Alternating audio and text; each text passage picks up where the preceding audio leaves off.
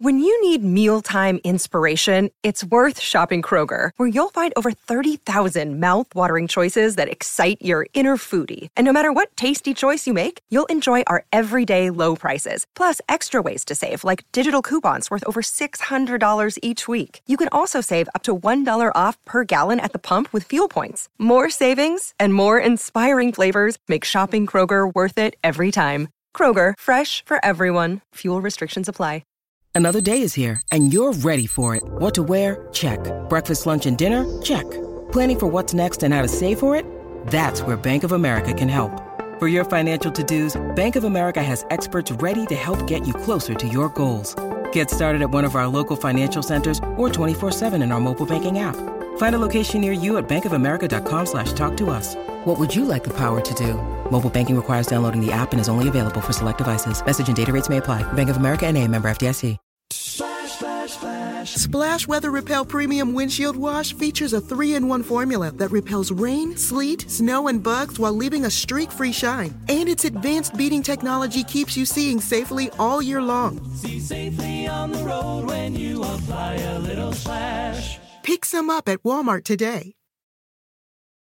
This year is your year, even if you also said that in 2022. And however you want to make a splash, Mother Nature can help you every step of the way with Wool Runner Mizzles from Allbirds. Wool Runner Mizzles are shoes made from premium, supernatural, weather-repellent materials. So you can jump into this year with both feet, rain or shine. The high-top uppers are made from temperature-regulating, moisture-wicking merino wool treated with durable puddle guard technology to keep you dry and comfy. And you can take confident strides with supernatural rubber treads that grip for all condition traction and sugarcane-based sweet foam midsoles that put a little bounce in each step. Allbirds is constantly innovating to increase the performance and longevity of their earth-friendly materials. So even on your toughest outings, you'll wear out before your shoes do. This year, make a splash without worrying about getting your feet wet with Wool Runner Mizzles from Allbirds. Discover your perfect pair at allbirds.com today. That's ALLBIRDS.com.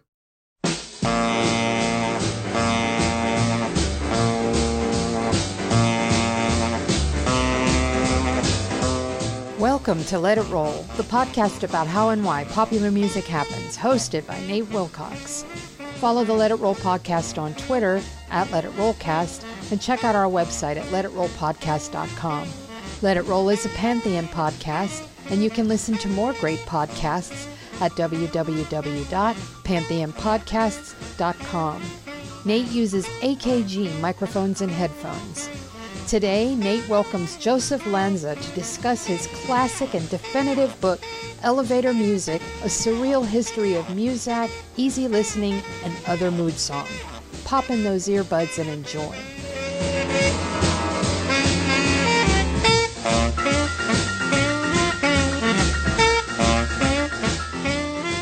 It's time to let it roll. I'm your host, Nate Wilcox, and today we're joined by Joseph Lanza, author of Elevator Music, A Surreal History of Muzak, Easy Listening, and Other Mood Song. Joseph, welcome. Hi. And it's a treat to have you. I read this book when it first came out in the 90s and then reread the newer edition to prepare for the show.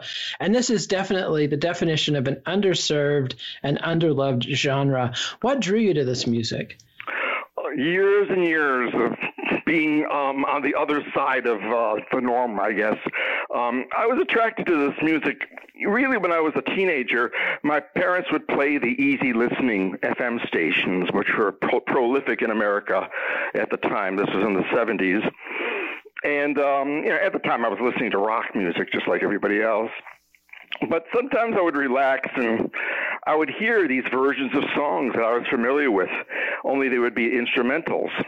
And once in a while, you'd even hear the Ray Conniff Singers. And one time I heard the Ray Conniff Singers do a version of Gordon Lightfoot's If You Could Read My Mind. And there's this one phrase in the song where the line goes, you'll know that ghost is me. And there are references to old-time movies, and I'm thinking, this is kind of trippy in a way. And it brought attention to the lyrics that I didn't hear from Gordon Lightfoot, which is usually the opposite of what easy listening does. Easy listening kind of allows you to drift and not so much concentrate on them. But at the same time, I thought that the Ray Conniff Singers had a ghostly enchanting quality that the Gordon Lightfoot original didn't have. And so that's what got me thinking about the different layers of easy listening.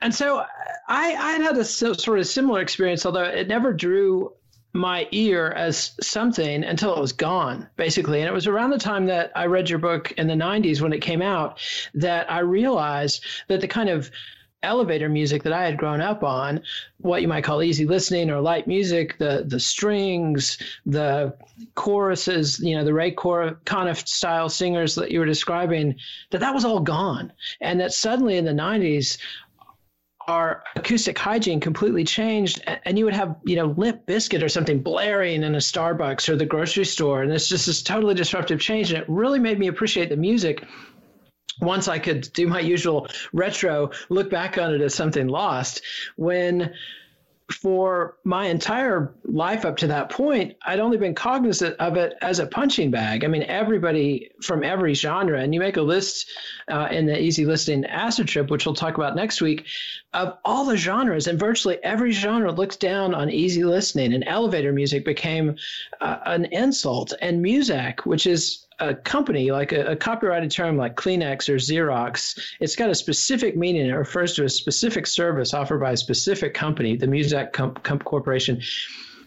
And it was just taken for granted and hated on. But your book really helped clarify it and opened my ears to it and appreciate it in a great way. And you talk in the preface to the new edition that the controversies that dogged this genre, and particularly Muzak, the piped-in music in workplaces and elevators, had been controversial throughout its existence. People were worried that it was manipulating people. People were worried that it was acoustic pollution. There were even lawsuits when Muzak was played on buses.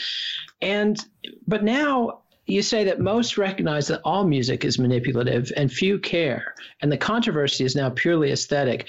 What do you think changed in the eras? Well, the principle against Muzak and easy listening goes back in time to really the early part of the 20th century, when suddenly the mechanical reproduction of music became popular. And this was sacrilegious to many established musicians, and one of the most vocal voices was John Philip Sousa, who coined the term canned music. And in 1906, he wrote this diatribe called The Menace of Mechanical Music. And the idea was that music was meant to be heard in person. It was meant to be either audiences were supposed to either actively listen to it being performed, or it's supposed to be performed by musicians actively playing it. But when you started reproducing music through records and through, as Muzak did, through telephone wires, and later we had the stereo, music had a different function. It functioned for the listener more than the player. So you could put on Bach, you could put on Erik Satie, and you could have it on your stereo, but then again, you have a kitchen that you need to finish cleaning. You have some work you need to finish typing at your computer. You have a floor you need to finish sweeping. So music became less something that you listen to religiously and more as a background, as an addition to other life functions. This was considered just sacrilegious back then. And what happened is that through the years, music, as it became recorded sound, it started becoming more manipulative in a good sense. It made people happy. It let people have sing-along tunes. You started having more pop music. You had Tin Pan Alley, which grew into kind of the youth music of the 50s. You know, the relaxing side of the rock and roll era. And then you had the 60s pop era, where suddenly easy listening started blending in with the youth music. You would have the Beatles. You would have Chad and Jeremy. And then that's where I got into the whole paradox of where some of the drug era songs, the pop songs at least, provided new fodder for easy listening arrangers. So I'd say, to go back to your question, there was always this prejudice against not only mechanical music and reproduced music, but popular music. And what happened was that through the years, musicians and arrangers and producers kicked the canned music down the road, and they put the onus onto easy listening and Muzak. Yeah, and it serves as a scapegoat. You've got a great quote in the book that I think sums it up well. And if you'll excuse me, I want to quote you at length. "The vast quantity of uncharitable jokes and condescending anecdotes directed against elevator music in general, and Muzak in particular, betray a lack of understanding about music's augmented role in a media-dominated culture." And I think that sums it up perfectly. But let's define our terms a little bit. There's three terms I want to define. First, elevator music. Define elevator music. Elevator music has a literal origin. In 1948, Muzak joined forces with the Otis Elevator Company and put out an ad in Time magazine talking about how their lilting melodies helped elevator passengers. Because even today, I find going into an elevator in a large building a frightening experience. Maybe even now more so because of people being hung up on germs and wearing masks and whatever. But elevators are terrifying. I remember when I used to go into the World Trade Center, you'd have to take two different elevators because the buildings were so tall. But it wasn't really a legend. It was part of Muzak's marketing strategy, and Otis Elevator helped them along with it. And so what happened was that it didn't only play in elevators. What happened was that the music would show up in elevators because if a business used music by Muzak, it would be in the halls, it would be in the corridors, it would be in the offices, it would be in the restrooms, and it would also be in the elevators. But I like the term elevator music. There's nothing pejorative about it. It's music that was supposed to elevate the spirits. It was supposed to it was supposed to be an aerated version of other types of music, I guess, would be the best way to use it. So to me, the term, it developed a negative connotation, but there's nothing intrinsically negative about elevator music. Like the term kitsch, I think in German means trash. So that would be a bad term, but elevator music needs to be rehabilitated as to something positive, and I hope I've helped to do that.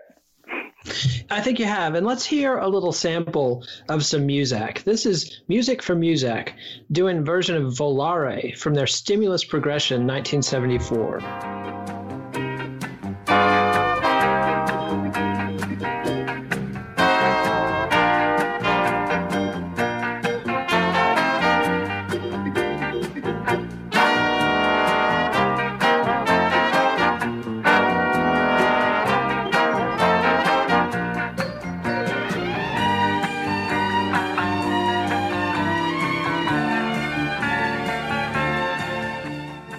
And that was Music for Muzak, doing a version of Volare from the album Stimulus Progression 1974. I picked something from my childhood. This is how I remember Muzak, but many people who grew up in the 40s, 50s, 60s would have a different sound that they hear when they hear Muzak. Now tell us, what is Muzak? Well, Muzak is two entities. It's the music that they used to play. It was Muzak's bread and butter.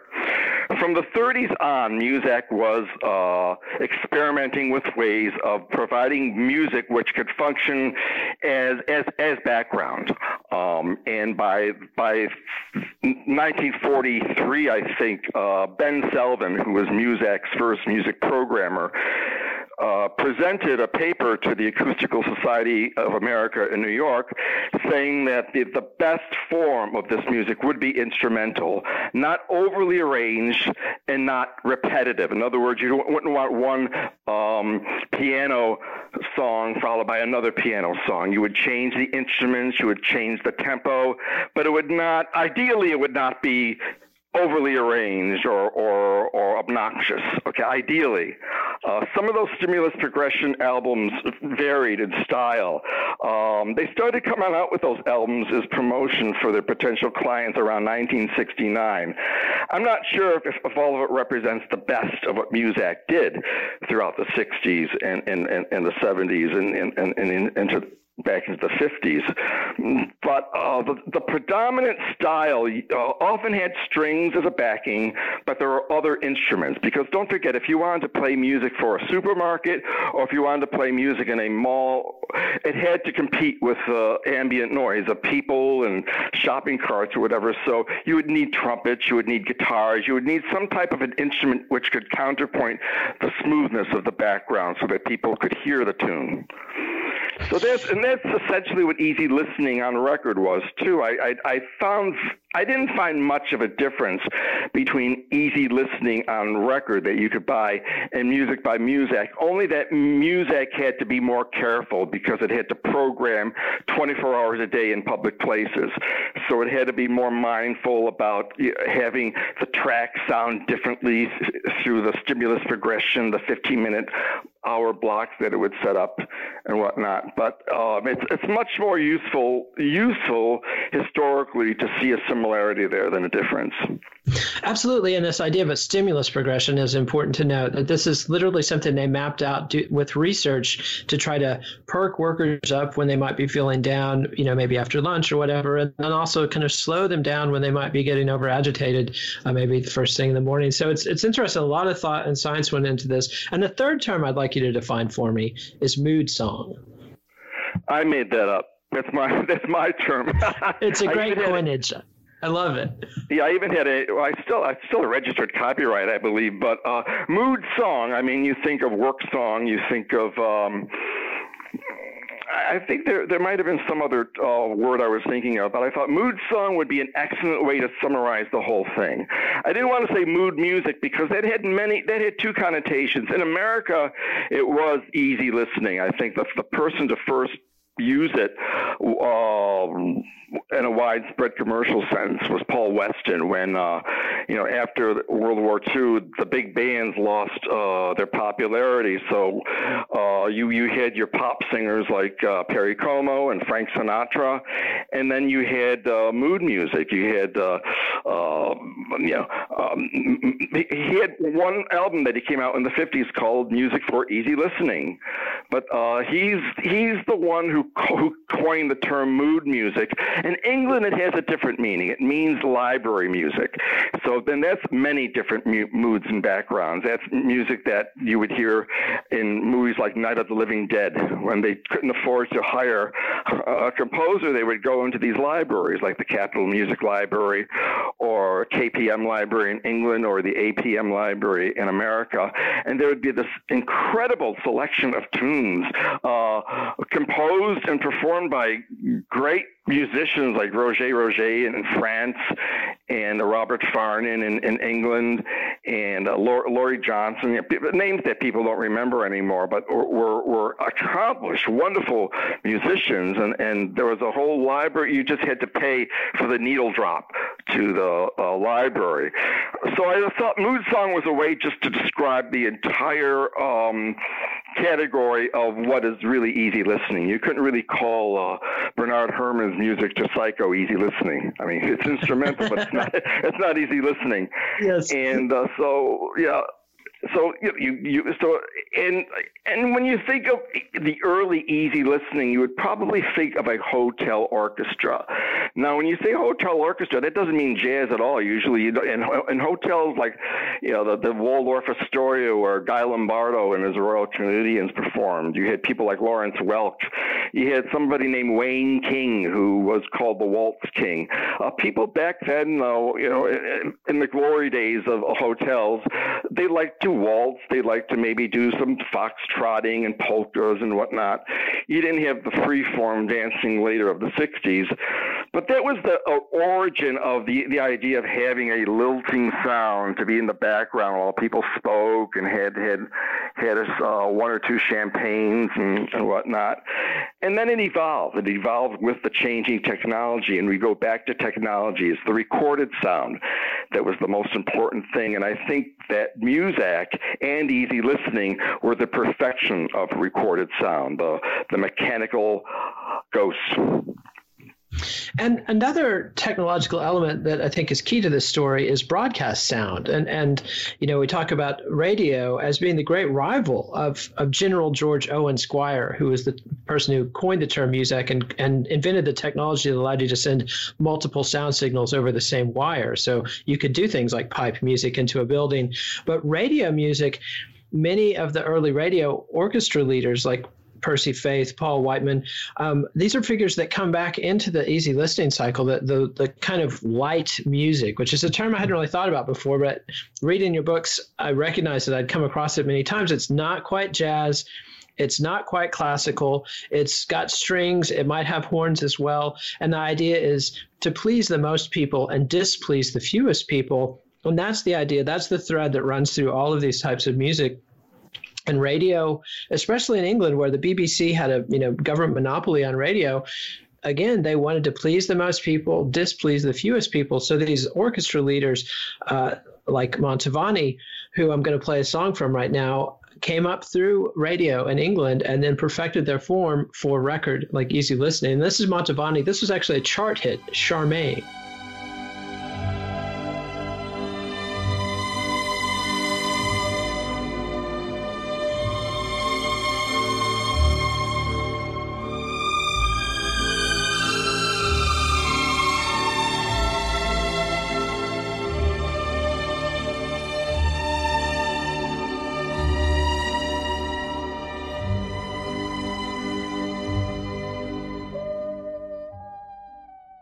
And that was Mantovani's Charmaine, and that was a chart hit in the States in 1953. And Mantovani also had some technical innovations of his own. What was it that he did different that made him unique and such a star of this genre? Well, he was recording easy listening instrumentals in the 40s. He did a version of La Mer or Beyond the Sea, the Charles Trenet song. But around 1951, he had an arranger named Ronald Binge.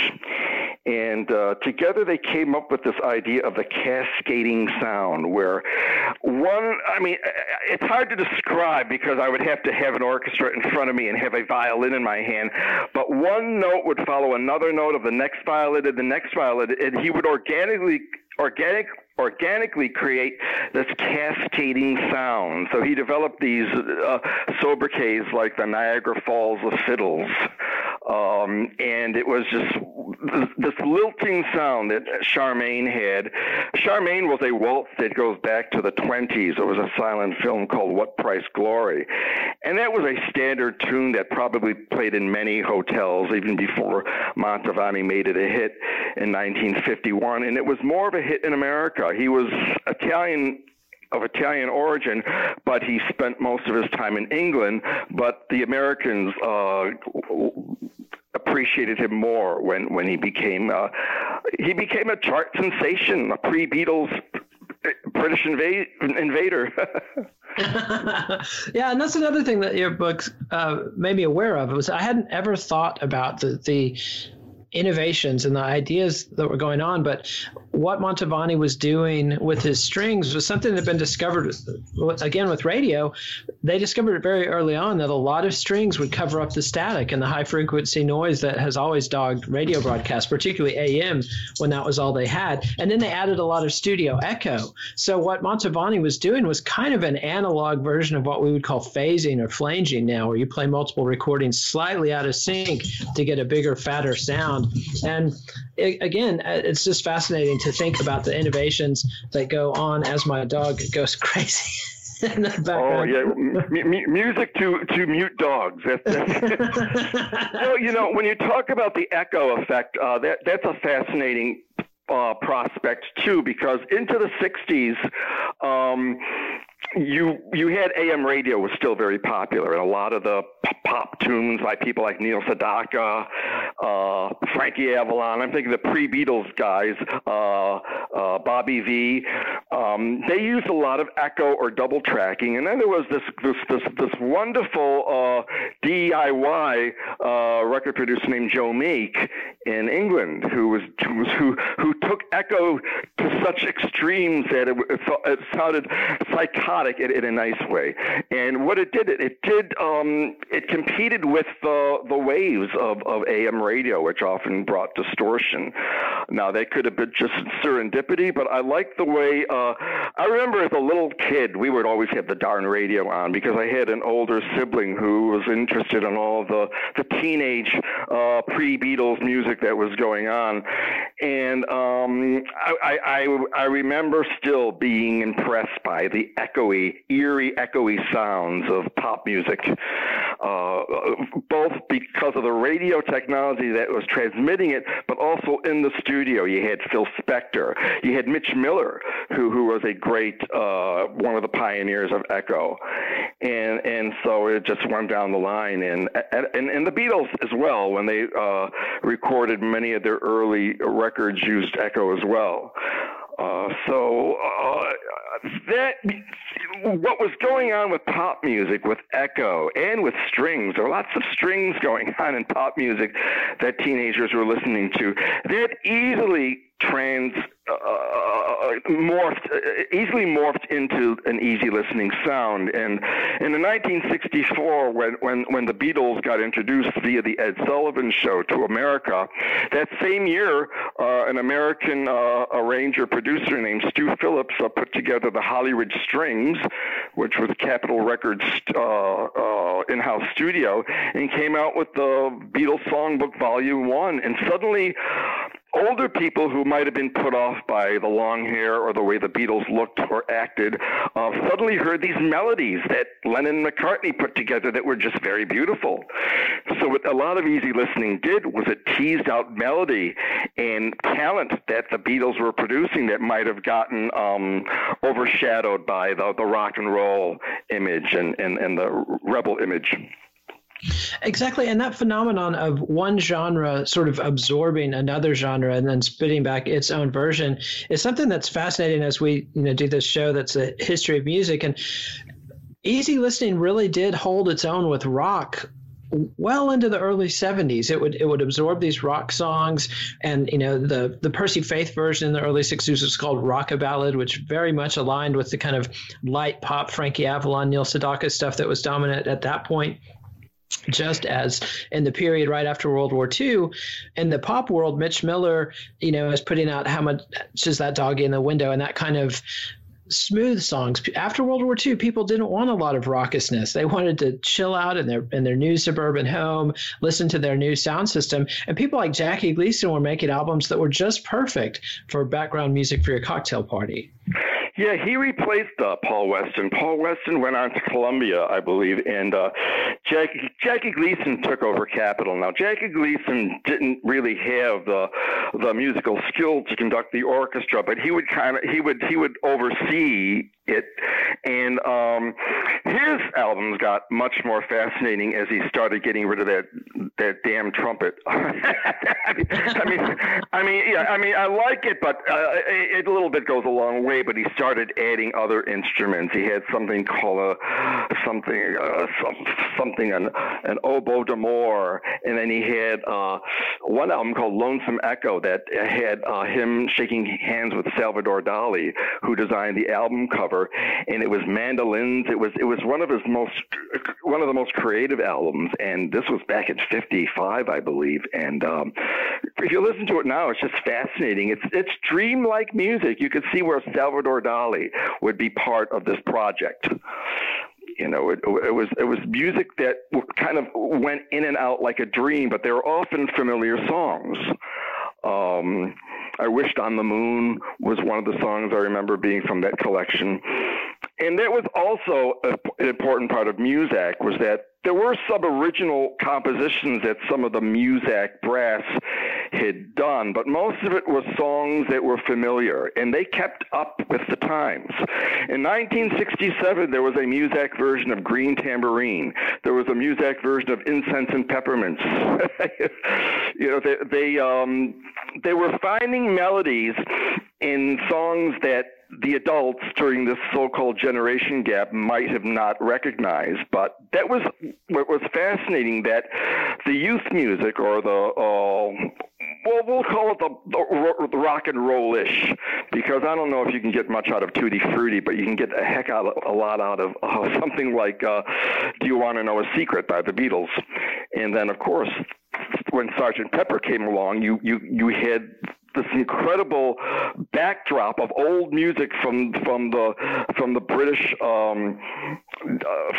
music hall days and the American vaudeville days, because Paul McCartney's father used to play with bands way back when in the 20s. So some of these people had musical smarts from their parents. They had a knowledge of history. They weren't completely averse to knowing what went on 20 years before their birth. And let's take a quick sponsor break. And when we come back, we'll talk about the way rock ultimately incorporated these tropes, like you're talking about, into the rock music. But let's hear from our sponsor first.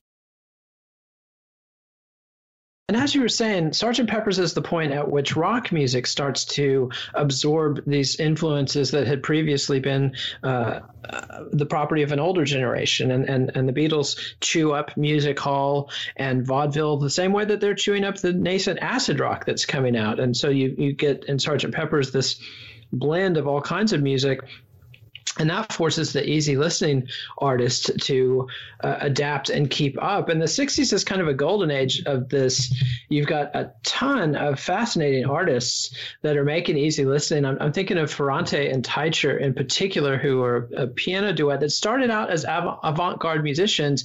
And in your book, you talk about Satie and his furniture music concept. There'd always been a connection between easy listening and avant-garde intellectual music. I thought so, but when I really sat down to listen to furniture music, I realized that Satie was trolling us.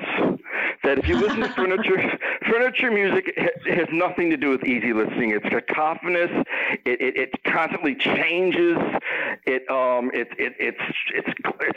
It's impossible not to pay attention to it. Whereas I would say that the Gymnopédie would probably be closer to easy listening, and that's the one that, you know, your Blue Nose is considered high art. But furniture music, I think that was a prank that Satie had pulled on some people who I think were watching a Rene Clair silent film, and so there was an intermission, and so when they went out to gossip or have coffee, there'd be this stuff called furniture music playing. But have you listened to it?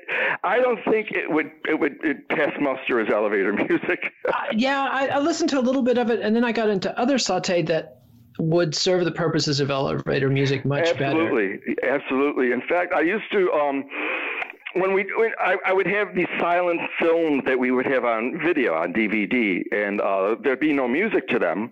There'd be none of that rinky-tink piano. So we would put Eric Satie. There was an album of Eric Satie's stuff with string orchestras behind it, and it would just be serendipity. The songs would just play, and often they would go very well with the scene. Nothing was planned, but that was the music that was much more in tune with easy listening. Furniture music, it was just, I think, a cacophonous joke he was pulling on people. Sorry to say. But the music itself, I mean, don't forget Debussy. A lot of these people, these melodies like Clair de Lune, they just lent themselves to easy listening, and there were many easy listening versions. England had a light music phase in the early 20th century, and one of the people to emerge from them was a gentleman named Cyril Scott, who had a song called Lotus Land, and Andre Castellano did a beautiful version of that, and so did Martin Denny. He did kind of an exotic version of it, but the music was there, either from the light music orchestras to the Lawrence Welks to the Guy Lombardos, and then you get into the like a song like Blueberry Hill. Now, most people associate it with Fats Domino, but I think one of the first people and this is going back before both our times, I'm sure, one of the first people to sing the song Blueberry Hill was an Irish-style crooner named Dennis Day, who used to work for Jack Betty's radio show and later his television show. And then it had to be 41, Gene Autry in 1941 performed it in a movie called The Singing Hills. And so that was pretty much a non-rock and roll tune. and Fats Domino, and I think Louis Armstrong had done a version before that. But there's a version of appropriating from another culture. It's not always kind of bands appropriating R&B. I mean, sometimes it was the other way around. I mean, people just borrowed from each other. That's the nature of popular music. Absolutely. And I'm glad you brought up the movie theme, because movie music started in 1927 with The Jazz Singer, but by the time of The Grand Hotel in the early 30s, it's the first time you've got a movie where there's background music on the soundtrack that's representing the music that's heard in the hotel. And the composer Eric Copeland had a quote about his experience of writing music for movies. He says, "To write music that must be inexpressive is not easy for composers who normally tend to be as expressive as possible." I like that. I think, isn't he the one who also likened it to the makeup man trying not to be obvious with his makeup, something like that? The only question I have about that quote is that he used the term inexpressive. I think the music is still expressive. It's just underplayed. You can still be expressive. There's this canard that people have that Muzak is soulless, that it doesn't have any human emotion. I think that's just a myth. I mean, there were human beings that performed it. The melodies were there, but just because they weren't crying them out, just because they weren't screaming, just because Judy Garland wasn't having a nervous breakdown while performing, it doesn't mean that there wasn't emotion behind it. The emotion is provided by the listener. The listener remembers the song, and that was one of Muzak's contradictions, because you would have these CEOs that would take over Muzak and say, "Oh, this is not meant to be listened to, it's just meant to be heard," which doesn't make any sense at all, because of course you're going to listen to it, and especially a lot of it was well done by people. I mean, if you listen to some of the older Muzak, there's one Stimulus Progression album, I think it's Stimulus Progression number 5, and the songs were arranged by Nick Perito, who was the one who conducted the Ferrante and Teicher sessions. It's really good music, and whoever coined that idea that you're not supposed to listen to this, that it's not entertainment music, that it's not expressive, it was a dumb idea, because of course it was. Music doesn't have to scream at you. It doesn't have to cry. It doesn't have to have some kind of an emotional conniption in order to be real. And Absolutely. Go ahead. No, I always thought that there was a big problem. People say, in fact, if I were to call music unemotional and mechanical, it's a lot of the dance rhythms that I hear today. If I go from store to store, I hear the same dance rhythm. So there must be the same radio station that must be playing. Some satellite radio stations going from store to store, but it's not pretty. It's not nice, soft music. It's almost it's this like military music, only it's done to a dance beat. Yeah, and sort of, it makes you appreciate what we've lost. And let's hear a little bit of Ferrante and Teicher. They're doing Henry Mancini's Moon River.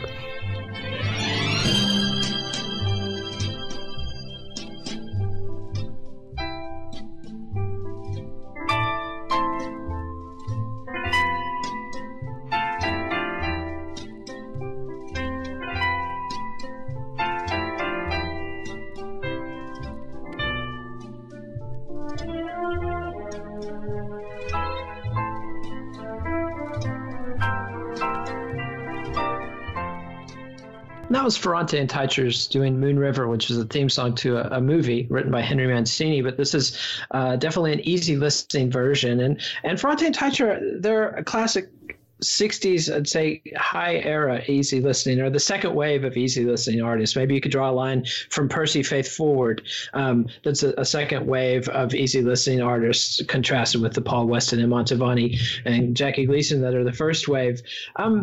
And then, you've got people like Roger Williams and Liberace sort of bridged both those eras. It's a fascinating stuff, but later on in the 80s, I guess it's in the 70s, when Brian Eno comes up with ambient music and music for airports. How does that sort of music relate to easy listening and mood songs? It doesn't. It was an idea. I found it fascinating, but only in a morbid twisted way, because there's nothing about that music that is comforting, whether it be the music for airports or the on land or indiscreet music, I think is one of the albums that he put out. This is music for avant-garde minded people who want to hear art, or what they believe art to be. I had no problem with it. I only had a problem when Eno put down the original Muzak as being just sappy and old-fashioned, and you couldn't really listen to it, and I never agreed with that. But I think that music for airports played in an actual airport in Baltimore, and the clientele didn't like it. They wanted the old Muzak back. This had to have been sometime in the 80s. I mean, it has. I remember they had played something from Brian Eno's On Land in when we had the World Trade Center in this giant atrium, and it kind of worked, and it was only at certain times of the day, but it couldn't shoulder what Muzak had to shoulder as far as playing in restaurants and supermarkets and in malls and in hotels. People would complain it would just be too dark and unresolved. But even Muzak runs into that problem. You tell several anecdotes of people listening to piped-in music on airplanes, for example, and hearing a song that they find ominous and inappropriate for airline traffic. So Muzak always had to balance a lot of factors.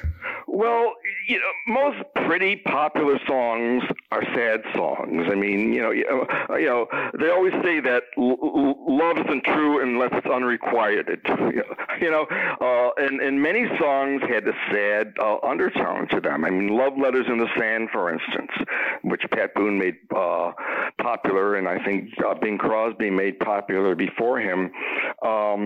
These were sad songs, and one of them was a song called For All We Know, not the one that we know from the Carpenters. This was an early version of For All We Know. And I think the opening goes like, the lyrics say, "For all we know, we may never meet again." Now, even though Muzak was playing an instrumental version of that, some woman, I think, got on an airplane. She heard that, she remembered the lyrics, and freaked out. So you can't, no matter how much you try to just stress the instrumental and not the lyrical, people are going to remember the lyrics. That's nothing that Muzak or anybody can really control, because most songs are sad. I mean, there are some happy songs, but you don't want to hear nothing but happy songs. I mean, many love songs are very sad. If You Could Read My Mind would be another example. The Gordon Lightfoot one I told you about before. It was a very good year. Remember, I think the Kingston Trio sang it, and then Frank Sinatra did a version. I prefer the Kingston Trio myself. But yeah, I mean, no matter what Muzak would do, or any easy listening artist would do, if you remember the song and you remember the lyrics, or the song has an association for you, that's the listener's burden ultimately. You can't. I mean, somebody could read the Holy Bible and commit a murder based on what he or she had read. Quite a few, I think. Yeah. I always think that people say, "Oh, this horror movie should be banned." No, not really, because in 10 years it'll be a classic. but I wrote my previous book that I wrote just before this new one came out was about the Texas Chainsaw Massacre, and people say, "How could you be interested in that and Muzak?" And I said, because the Texas Chainsaw Massacre is all about ripping the world apart, and Muzak and easy listening is about keeping it together. So I like that contrast. That is a good contrast, and that's one of my favorite movies, shot right here very close to my home. But I want to talk about one more business aspect, which was FM radio's beautiful music genre, which kind of extends the life of easy listening for another decade and a half into the 70s and 80s. Tell us a little bit about the beautiful music format. Well, that's when George Owen Squire thought of using telephone lines to transmit music, radio was still not very reliable. But by the time the easy listening channels started becoming popular in the 60s, the radio signals were much better. And then when they got to FM, they were broadcasting in stereo. I never understood the term beautiful music, because I remember talking, when I first started doing research on Muzak, I spoke with one of Muzak's publicists, and she kept saying, we don't do beautiful music, we don't do beautiful music. And I'm thinking, what, would you do ugly music? But it was a term that some people use to describe really the easy listening instrumental. The trouble with beautiful music is that beauty is in the ear of the beholder. It's a little arrogant. I like elevator music myself. I mean, because easy listening, unfortunately, Billboard started confusing us, because they realized that there was a middle road market of both young people and older people as rock and roll and pop music started gaining ground in the early 60s. So they had a regular top 40, and then they started with 20 titles that they called easy listening, and then middle road, but they didn't have enough instrumentals, so they would start including songs by Frank Sinatra or Rosemary Clooney or Perry Como or whatever was a pop singer then. And it got confusing because you started associating that with vocals, which I think later became called adult contemporary, which is better, because I think easy listening really should be confined to the instrumentals or to the Ray Conniff singers or the Johnny Mann singers. We don't want to hear Perry Como. Perry Como's great, but he belongs in a different category. You know, the music is very pretty, but calling it easy listening just is confusing to me. I like going back to the old definitions, if possible. Yeah, and that makes perfect sense, although there's so many different definitions, and sort of like beauty and music, the definitions in the ear of, in the mind of the person who's using the term or having the term used to them. So all kinds of confusion can be created when you get into those definitions. And let's hear one last song. And this is another one you might say isn't appropriate, but you did talk about it in the book, so I wanted to select it. This is from the Twin Peaks TV show soundtrack.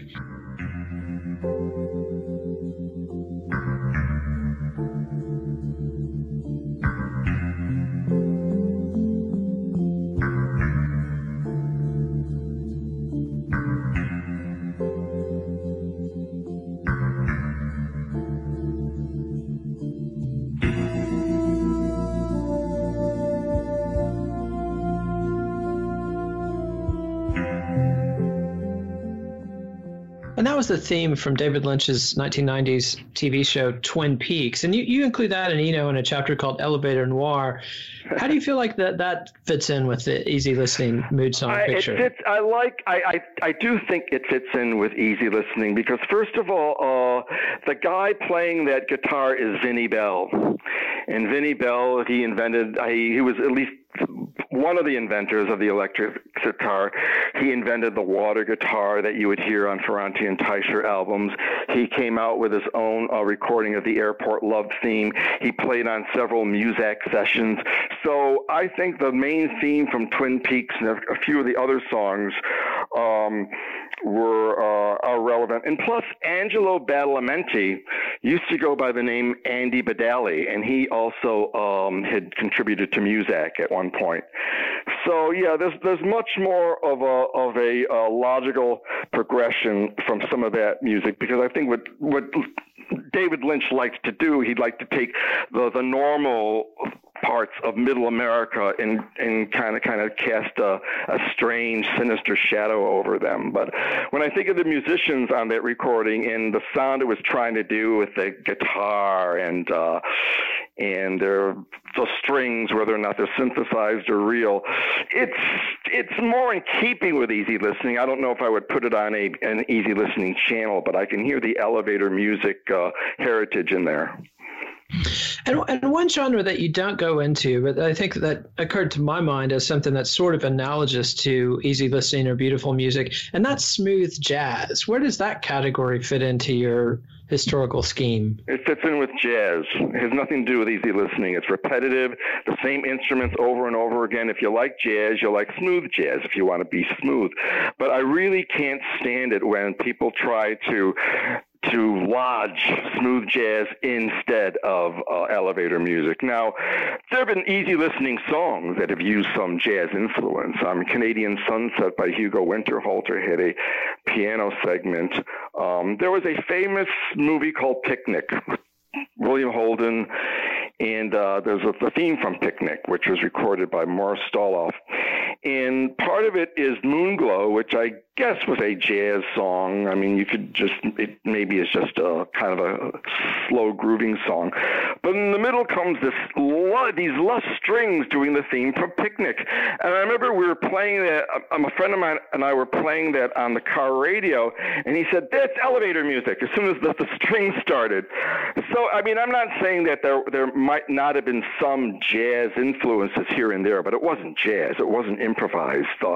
Or there might have been pseudo-improvisation in some of the Jackie Gleason, Paul Weston things, but smooth jazz just belongs with jazz.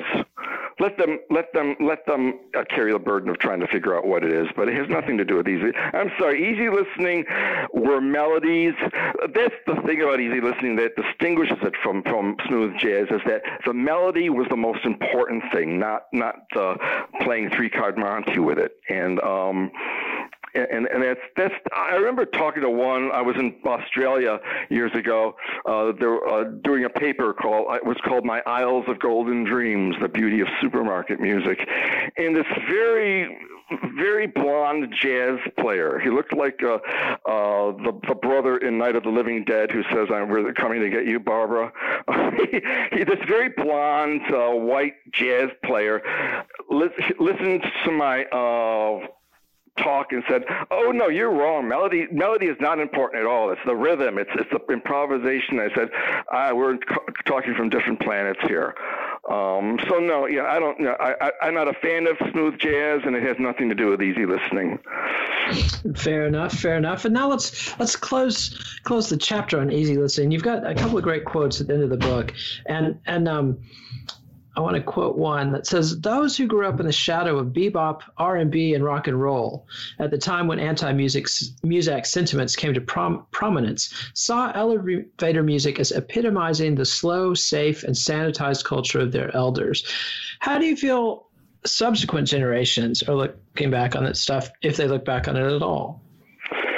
Subsequent generations, I imagine, will look at elevator music as something fascinating because they don't have the prejudices. They don't have the hang-ups that the boomers and the Gen Xers had. If you go to YouTube, you can see almost all of the Stimulus Progression LPs are there. Some background music from background music companies like Seberg and 3M, which weren't as prolific as Muzak, are there. And then you have your Ferranti and Teichers. You have a lot of easy listening, and some of the comments are amazing. It's kind of like, I remember this music when I was a little kid, and my mother would take me to the store, and I wish they played this music again. But I think there'd be more of a fascination. I think in fact they would welcome it, because how many synthesizers can you listen to? How many backbeats can you pound your brain with after a while? And how many pseudo singers being doctored by the magic and wizardry of the studio mechanics? How much of that can you go through after a while? I mean, Milli Vanilli might have been lip syncing, but they were honestly lip syncing.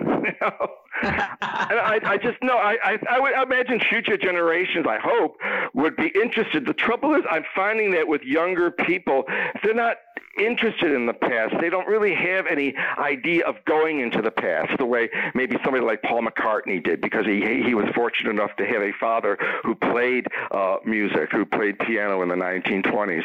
But there's no interest. I mean, nobody's going to remember who Russ Columbo was. I mean, they might remember Frank Sinatra. He's not the best example. If I were to think of some of those middle of the road singers, I would think somebody like Al Martino, perhaps, or some of those, but not the snappy, snap your finger kind of swingy type of Brat Pack singers. I liked a lot of that. There was one easy listening singer named Julius LaRosa. Jack Jones did some of that to some extent. I'm thinking about that generation, and that style of singing continued into the 60s. I mean, you would have these beautiful singers that, like Bobby V would sing these beautiful songs. There was a guy named Vic Dana And then, of course, you had the psychedelic 60s, which were a very contradictory, fantastic age, because on the one hand, they were very threatening, the idea of people taking these hallucinogenic drugs. And of course, you had these bands that just had these hour-long jams like the Grateful Dead, or you would have Jimi Hendrix Experience. This was not Muzak friendly. But you would have these wonderful songs like Incense and Peppermints. You had the repertoire of the Beatles psychedelic era. You had Donovan. I mean, the Bee Gees, their first album was called the Bee Gees first. It was the first time they had 5 people in the band. Almost all of the songs had a psychedelic aura, and I think the Gibb brothers wrote them too. The reason these songs have a psychedelic aura to me, it's not as if you have to take LSD to appreciate them, but I do think that an altered state, whether it's from psilocybin or whatever, would get young people to maybe think about what would go through the mind of an old Eleanor Rigby, an old lady living by herself. The ability to empathize with somebody else from another generation and thinking about the past and thinking about old movies is something I imagine would have been influenced by the drug experience. And that serves as a great tease for next week's episode when you're going to come back and we're going to talk about easy listening acid trip. But for today, we've been talking about elevator music in your book, A Surreal History of Muzak, Easy Listening, and Other Mood Song. The guest is Joseph Lanza. And I want to close with this great quote that you sum up elevator music is a mysterious art form haunting the pop culture horizon like an ancestral memory. Joseph, thanks so much for coming on the show. Thank you.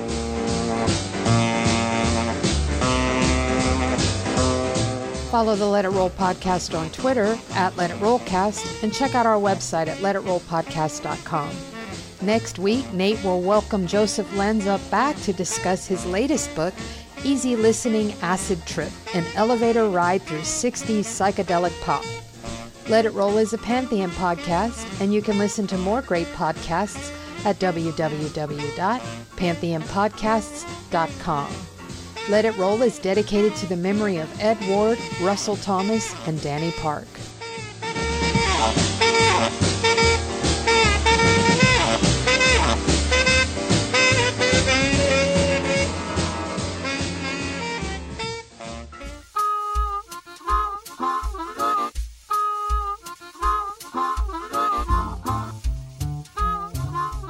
Elevator Music, A Surreal History of Muzak, Easy Listening, and Other Mood Song is published by University of Michigan Press. Please support our show by ordering via the Amazon referral link on our website, letitrollpodcast.com.